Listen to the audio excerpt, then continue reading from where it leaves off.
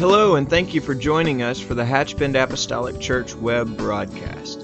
In our society today, some, and yes, sadly, maybe even most, question the value of preaching in their lives.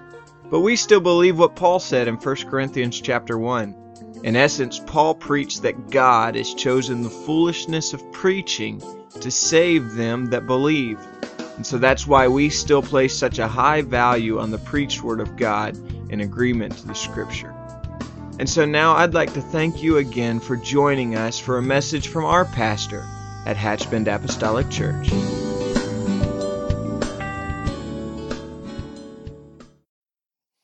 Amen. I want you to join me, if you will, in the book of 1 Timothy chapter 1. And pray that the Lord will just speak something into our heart today. Thank you, Brother Rayleigh, for the word of the Lord this morning, and our singers and musicians for your ministry and song. And I love the Lord, and I appreciate so much His presence. The book of 1 Timothy chapter 1. The Bible says, Paul, an apostle of Jesus Christ, by the commandment of God our Savior, and the Lord Jesus Christ, which is our hope. Aren't you thankful for hope? Unto Timothy, my own son in the faith, grace, mercy, and peace from God our Father and Jesus Christ our Lord. As I besought thee to abide still at Ephesus when I went to Macedonia, that thou mightest charge some, that they teach no other doctrine, neither give heed to fables and endless genealogies, which minister questions rather than godly edifying, which is in the faith, so do. Amen.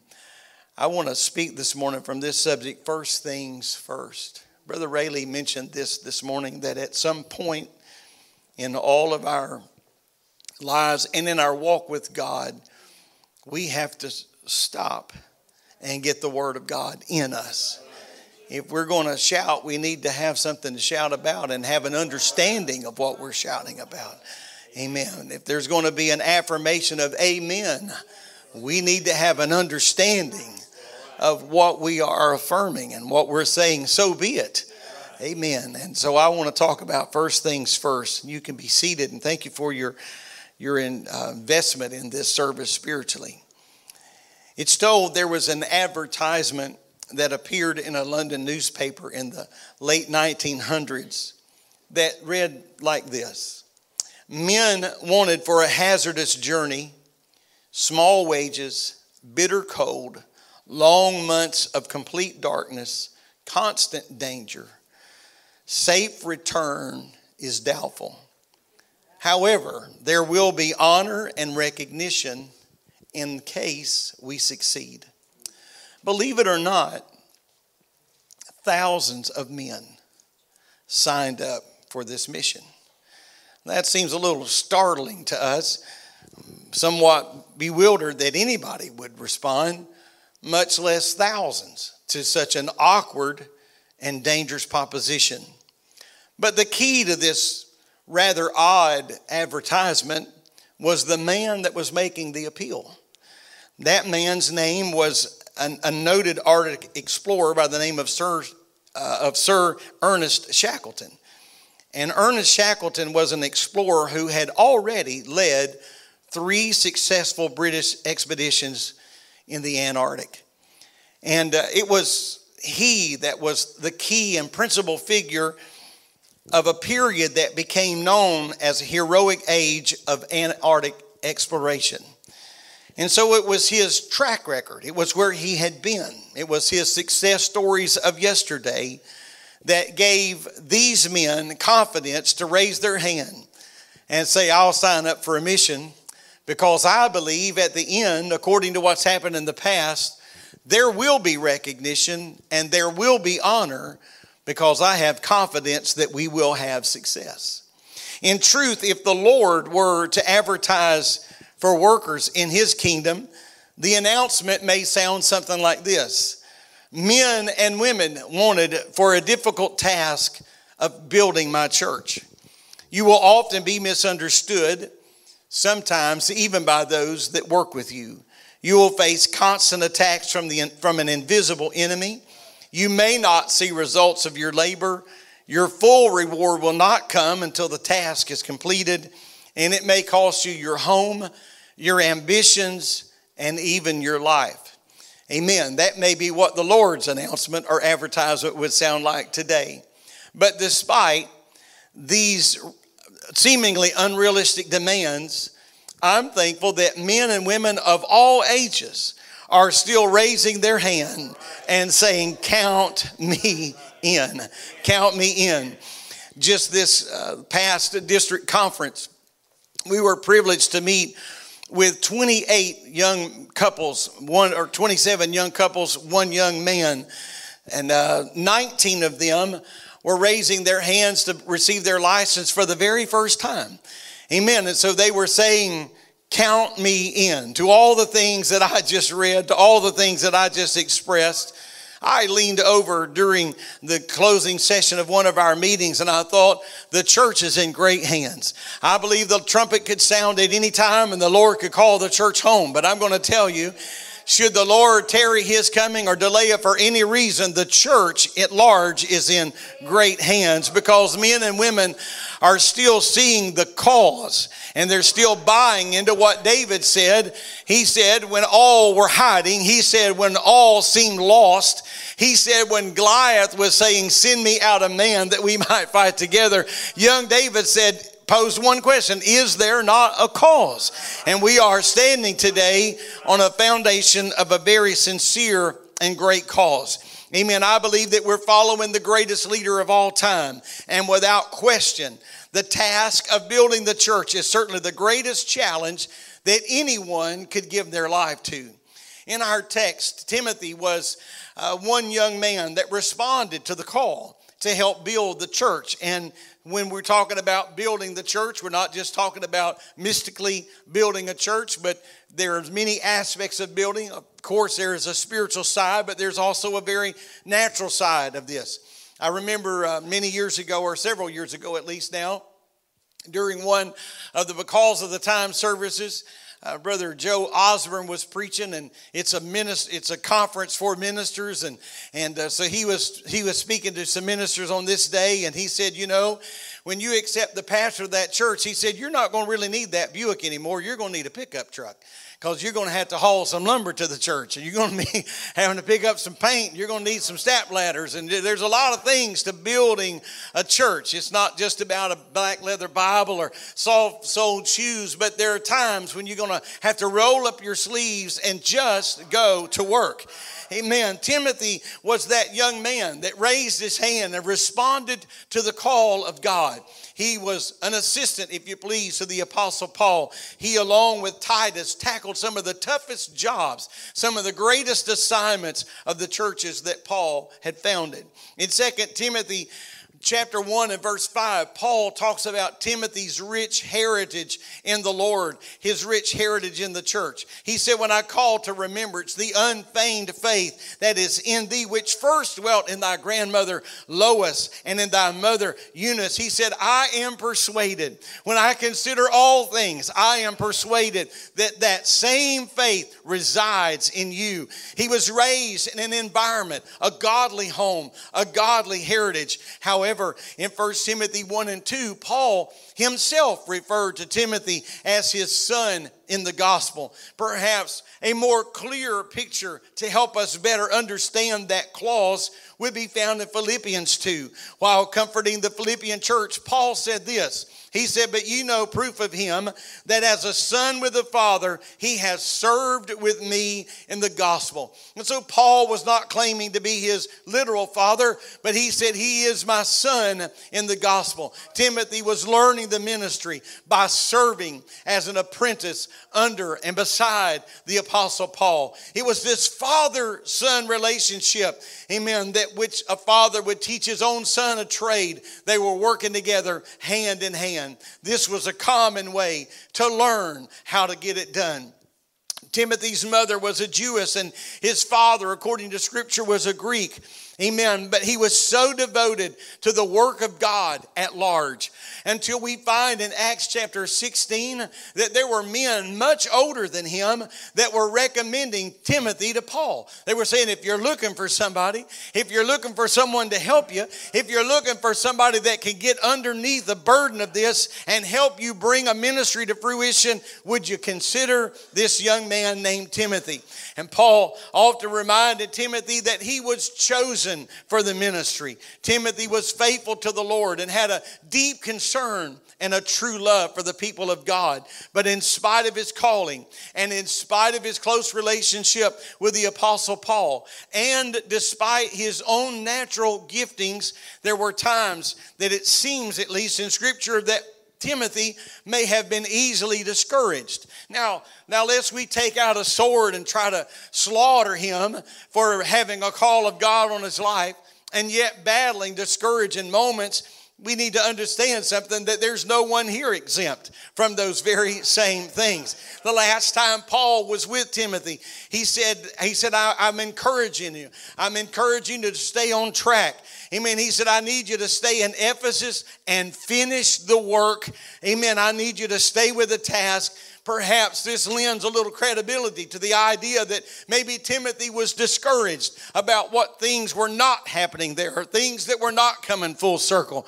Ephesus, I can tell you, would not be the easiest place to pastor. It would not be the easiest congregation. It would not be the easiest city to pastor in, because the city itself was devoted to the worship of Diana.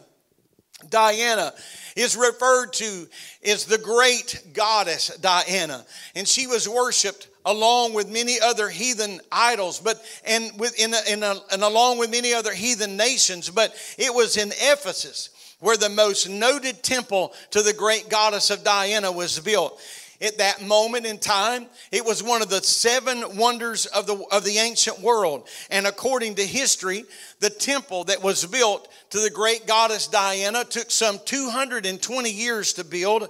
It was made of nothing but pure marble, 342 feet long, 160 feet wide, and its pillars that held it up were 56 feet in the air. And so this was no hut. This was no small tent. Amen. This was a great statement, a monument that was built to the great goddess Diana. It was a sacred museum, a place for masterpieces of sculpture and of masterpieces of paintings. And if you study anything about her, you will know that the spirit of Diana created a very promiscuous atmosphere.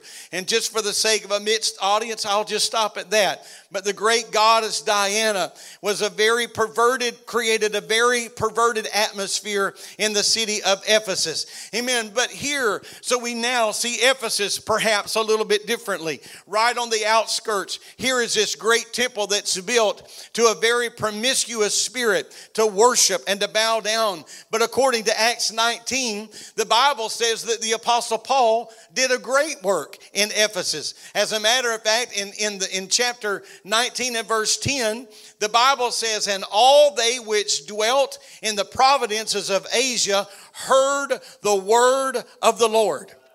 Now think about that.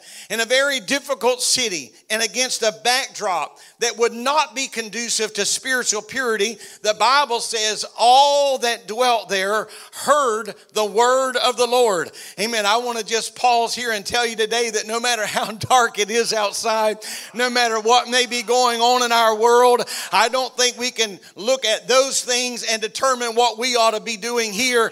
Amen. And say, well, we can never get this done. All this evil, all this darkness, all this confusion.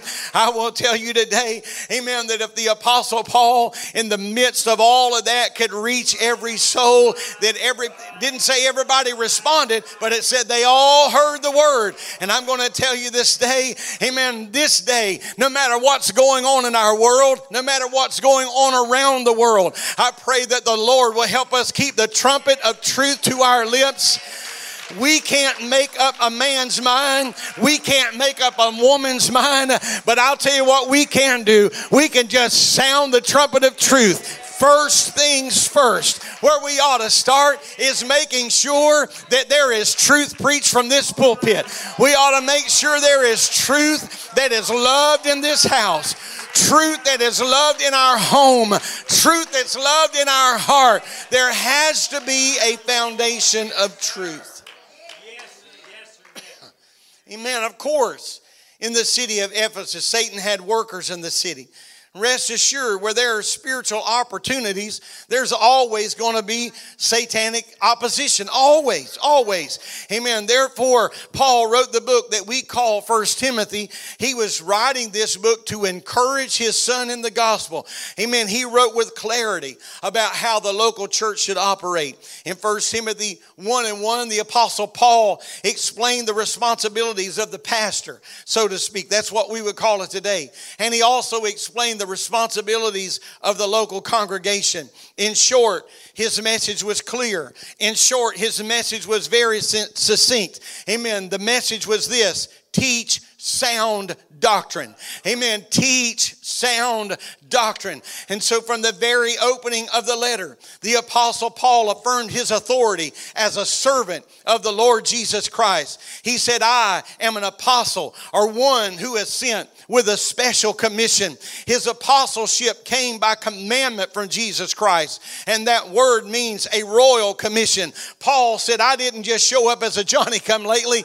I didn't just blow into town like a tumbleweed, but I am here against the backdrop of all things evil. I am here against the backdrop of all things dark to shine a light of truth. And I'm going to tell you, the church is not just a place that we socialize. The church is not just a place where we fellowship. The church is not just a place where we marry our young and bury our old, but the church of the living God. Amen. We have been sent as a royal commission.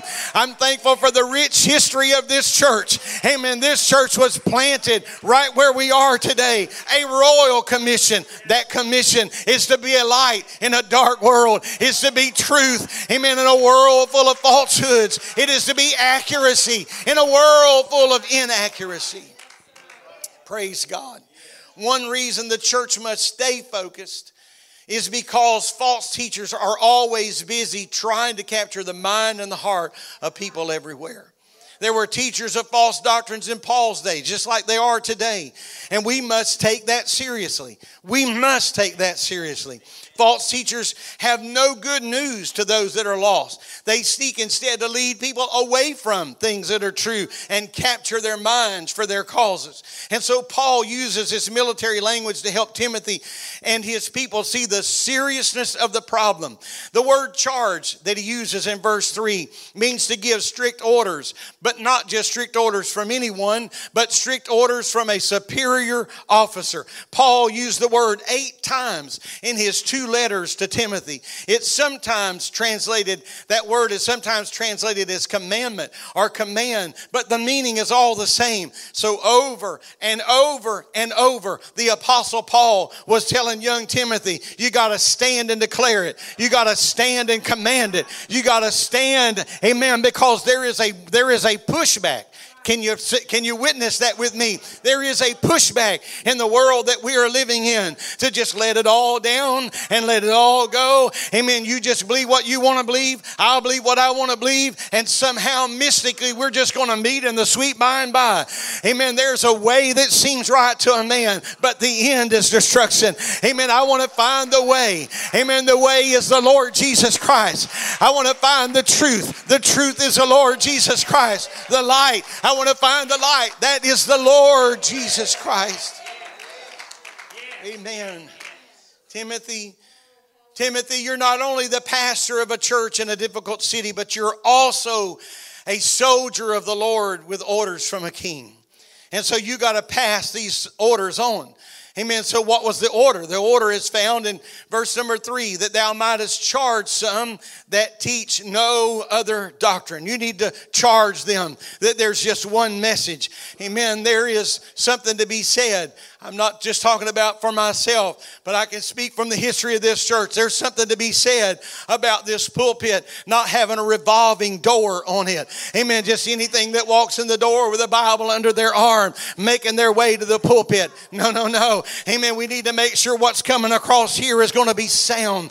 We got to make sure what's coming across here is accurate. Amen. We've got to make sure that nobody's going to teach no other doctrine, that we stand for that is truth. Hallelujah. In the early church, the believers were taught the Word of God, and they were taught basic Christian principles or doctrines. But in many churches today, I'm not being cynical, but I have to be honest with you, that in many churches today, pulpits have just merely turned into places for entertainment. Amen. The pulpit is not a place of enlightenment. It is not a place of enrichment. It is not a place of revelation. But I believe the pulpit ought to always be a light.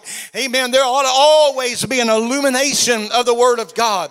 God had committed the truth to Paul, and Paul said, now I'm committing that truth to you, Timothy. And now, Timothy, it is your responsibility to do something with that truth. The first thing you got to do is guard it. The first thing you got to do is protect it. But he was not talking about hoarding it. Amen. He didn't say, I need you to guard it as in hoarding it, but I need you to guard it. I need you to keep it pure, and I need you to pass it to another generation. Amen. I know you've heard me use this illustration some, at least through the years. But when we read in the book of Ezra, the Bible says that Ezra stood behind a wooden platform or pulpit, and he began to declare the Word of God.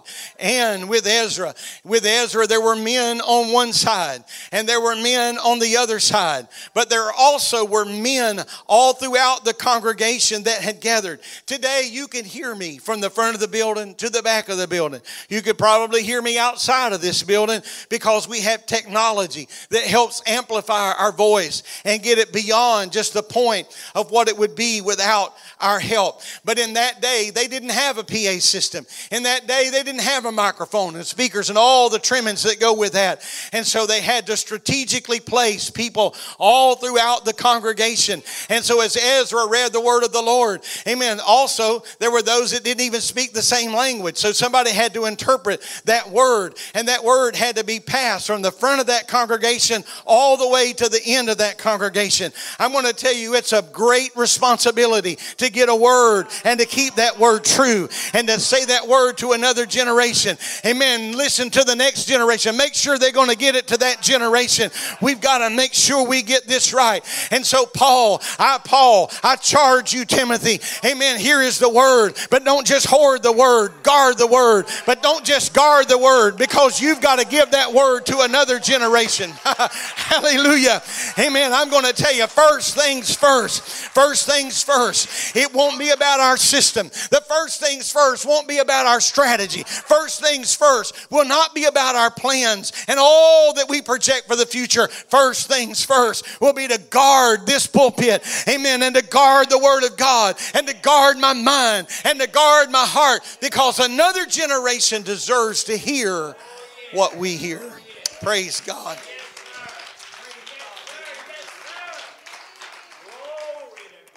Indeed, they do. Paul identified false teaching in 1 Timothy 1 and 4 as fables and endless genealogies. And so the false teachers were using the Old Testament law, and especially the genealogies, to manufacture all kind of things. Sadly, these new doctrines were leading people astray. False teachers were raising questions, but they couldn't answer those questions. They were not promoting the salvation plan, so to speak. They were just leading people from truth. And so instead of producing love and purity and sincere faith, all these false teachers were doing were causing division and hypocrisy and all manner of problems. And so Paul used the word conscience 21 times in his letters, the word conscience. 6 of these references are in 1st and 2nd Timothy and also the book of Titus. The word conscience means to know with. I think we all understand what conscience means. That conscience, in its purest sense, serves as an inner judge, our conscience. I understand, and I'll cover this in just a moment, but our conscience, in its purest state, It accuses us when we have done wrong, and it approves us when we have done right. That's what our conscience is. Titus 1:15, however, warns us and says that it is possible to sin against our conscience until our conscience becomes defiled. 1 Timothy 4:2 reminds us that if we keep repeating sin and our conscience continues to get defiled, that it becomes hardened. And it's what the scripture uses the term seared. Our conscience becomes seared as with a hot iron. It gets calloused over, and things that used to bother us no longer bother us. And so it's a very tragic thing when Holy Ghost filled men and women profess to know the Lord, amen, but they refuse to hear or sadly refuse to receive sound doctrine. And because their conscience is seared, I don't think that's important anymore. I don't think that that's necessary anymore. Paul makes several references to make the same point. As a matter of fact, he said in 1 Timothy 6:3, he calls it the doctrine according to godliness. In 2 Timothy 1:13, he called it sound words. In 2 Timothy 4:3, he called it sound doctrine. In Titus 1:13, he called it faith. In Titus 2:8, he calls it sound speech. Nevertheless, the point is the same. There must be a message of clarity. There must be a message of clarity. I am so thankful to have been raised in an atmosphere. Amen. I'm just a couple of months away from my 60th birthday, and to date, I'm so thankful that I've never had to wrestle and debate and wonder about the soundness of the Word of God. Amen. I've heard the same thing taught my whole entire life. Amen. I've had it affirmed not just by the mouthpieces of others, but God has confirmed it in my own heart. I'm thankful for grandparents. I'm thankful for my heritage, but I'm not here today just because I have a heritage. I'm here because I have a revelation. I'm not just here because somebody brought me to church, but I'm here because a light shined in my own life. Hallelujah. Hallelujah. I haven't had a mother and a father to wake me up on Sunday morning in a long, long time. Haven't had aunts and uncles to call and ask me where I was in a long, long time. But I got an account settled, and I settled it long ago. I settled it on my knees. I settled it in His presence. I said, Lord, you can just count on me. You can count me in. Praise God. In 1 Timothy 1:6, Paul uses this very odd. I want them to put the scripture on the screen, if you will. This odd terminology. 1 Timothy 1:6, Paul says, from which some have swerved, having turned aside unto vain jangling. In other words, Paul was referring to those that just teach novelties rather than the Word of God. Just talking about good things, moral things. But it's more than that. You have to be more than just a good person to make heaven your home. You got to do more than pay your bills and pay your taxes to make heaven your home. Amen. The pure Word of God is a light that'll lead the way. The light of revelation. I'm preaching and teaching to people this morning who have experienced the light of revelation while the Word of God was being taught or while the Word of God was being preached. Just while in the purity of the Word of God, a light came on in your own heart and you began to see the way more clearly. Amen. But I just want to take this one step further. Not only do we need soundness of Word in our teaching and in our preaching, I believe that we need soundness of Word in our music and in our singing as well. Amen. I appreciate that we don't have to worry about that around here, but it just never hurts to back up and underline a central truth that a singer has no more right to lie while they're singing than a teacher or a preacher has a right to lie while they're teaching or preaching. There must be soundness. Amen. As they were singing this morning, I looked over Brother Fears and I said, oh my word, the power of that song, the words, amen, that were hitting my heart. Hallelujah. Just because something has a cute jingle or just because something has a rhyme doesn't mean it has a healthy message.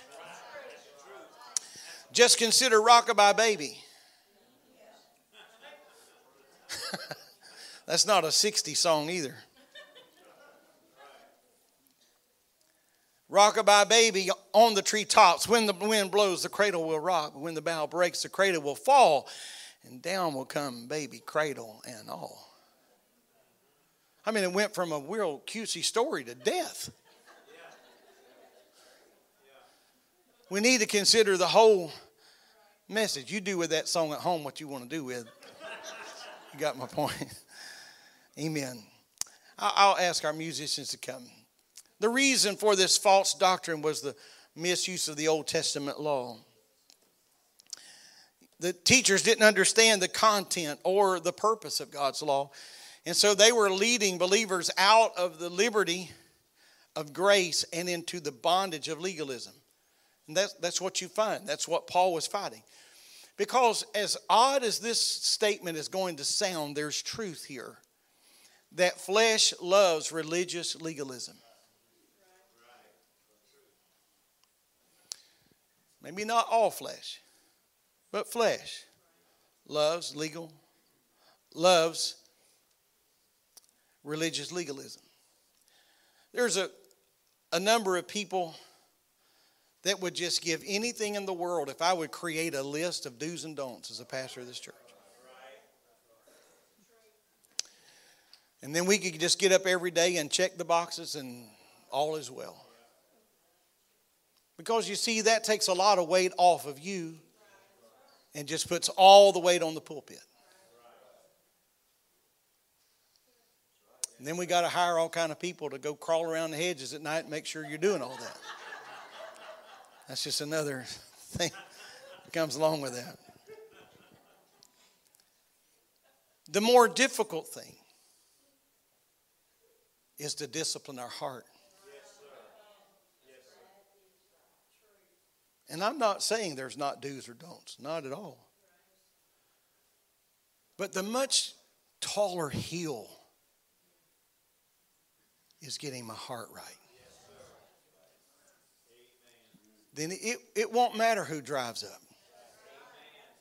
It won't matter who walks in. It won't matter who you run into. Because we got some things settled here. Amen. You see, the law can't save sinners. It just reveals our need. And we need something to take us beyond that. We need something that can save us. But that's not to say the law is not important, because it is important. So here's my point today, is that the law and the gospel must go together. They must go together. The law without the gospel is just a diagnosis without a remedy. But the gospel without the law is only good news of salvation for people who don't believe they need it because they've never heard the bad news of judgment. So they must go hand in hand. We need both. We need both. And so my message today is simply this, that we must have first things first. There must be a voice in pulpits across our nation, around the world, that are declaring the whole counsel of God. The whole counsel of God. I'll ask you to stand. I was in a place of business recently. And someone in that place that knows I am a preacher, she said, I was in our church the other day, and the man leading the service said, we're going to do something today we haven't done in a long, long time. And then he said, we're going to pray. I was not prepared to hear that. I'm being very serious.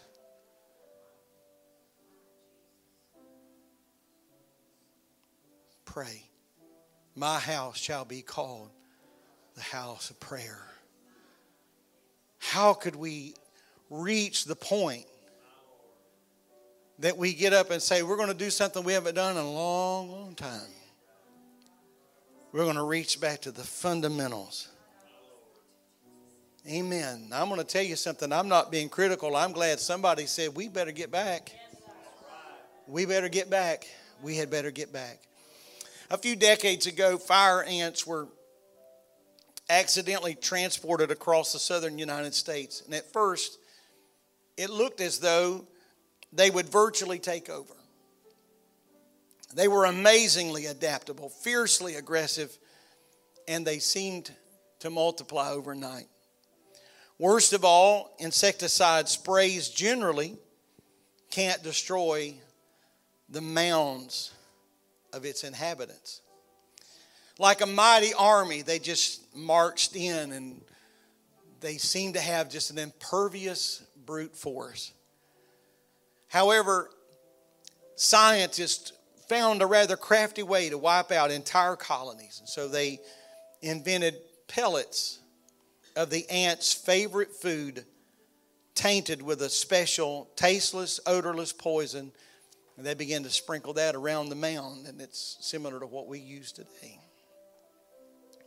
The worker ants immediately begin gathering what they think is a treasure, and they take it to the heart of the colony. Then they unwittingly feed the poison pellets to their queen, slowly but surely killing her.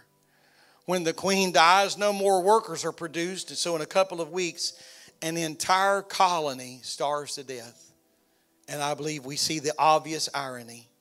Something that looks so good, something that would help us prevent starvation, really brought us to our demise. And that's how it is with false doctrine. Just enough truth mixed in. Just enough blurred lines that masses follow. Amen. I'm going to tell you there's a line, and we must keep the line clear. Amen. We got to keep the line clear. You know, amid the many things that an umpire takes with him to his job behind that home base, he's got a mask and all kind of protective gear. But among many things that he has in his possession is a small broom. Because in the course of a game, home base can get covered up. Somebody's sliding in. Things are happening. So every now and then, the umpire just reaches down. We got to make sure this is clear. Because this is where the points are called. This is where games are won or lost, right here. And so what I'm done today with the help of the Lord is just pulled out a broom. We're just sweeping off. Because this is where lives are won or lost. This is where churches succeed or fail. It's right here. It's right here. Amen. Amid the many wonderful and important and we're so gracious to have all the ministries of our church. But if this gets off, we're all going to be in trouble. Amen. Let's magnify the Lord together in this song. Amen. First things first. Let's make sure that the doctrine is sound. Amen. Let's make sure that sound doctrine, that's a staple item. Amen. That's just right here in this house. We're going to make sure it's right. We're going to keep it so that we can pass it. In the name of the Lord, can we lift our hands maybe and our voices together? Thank you, Lord.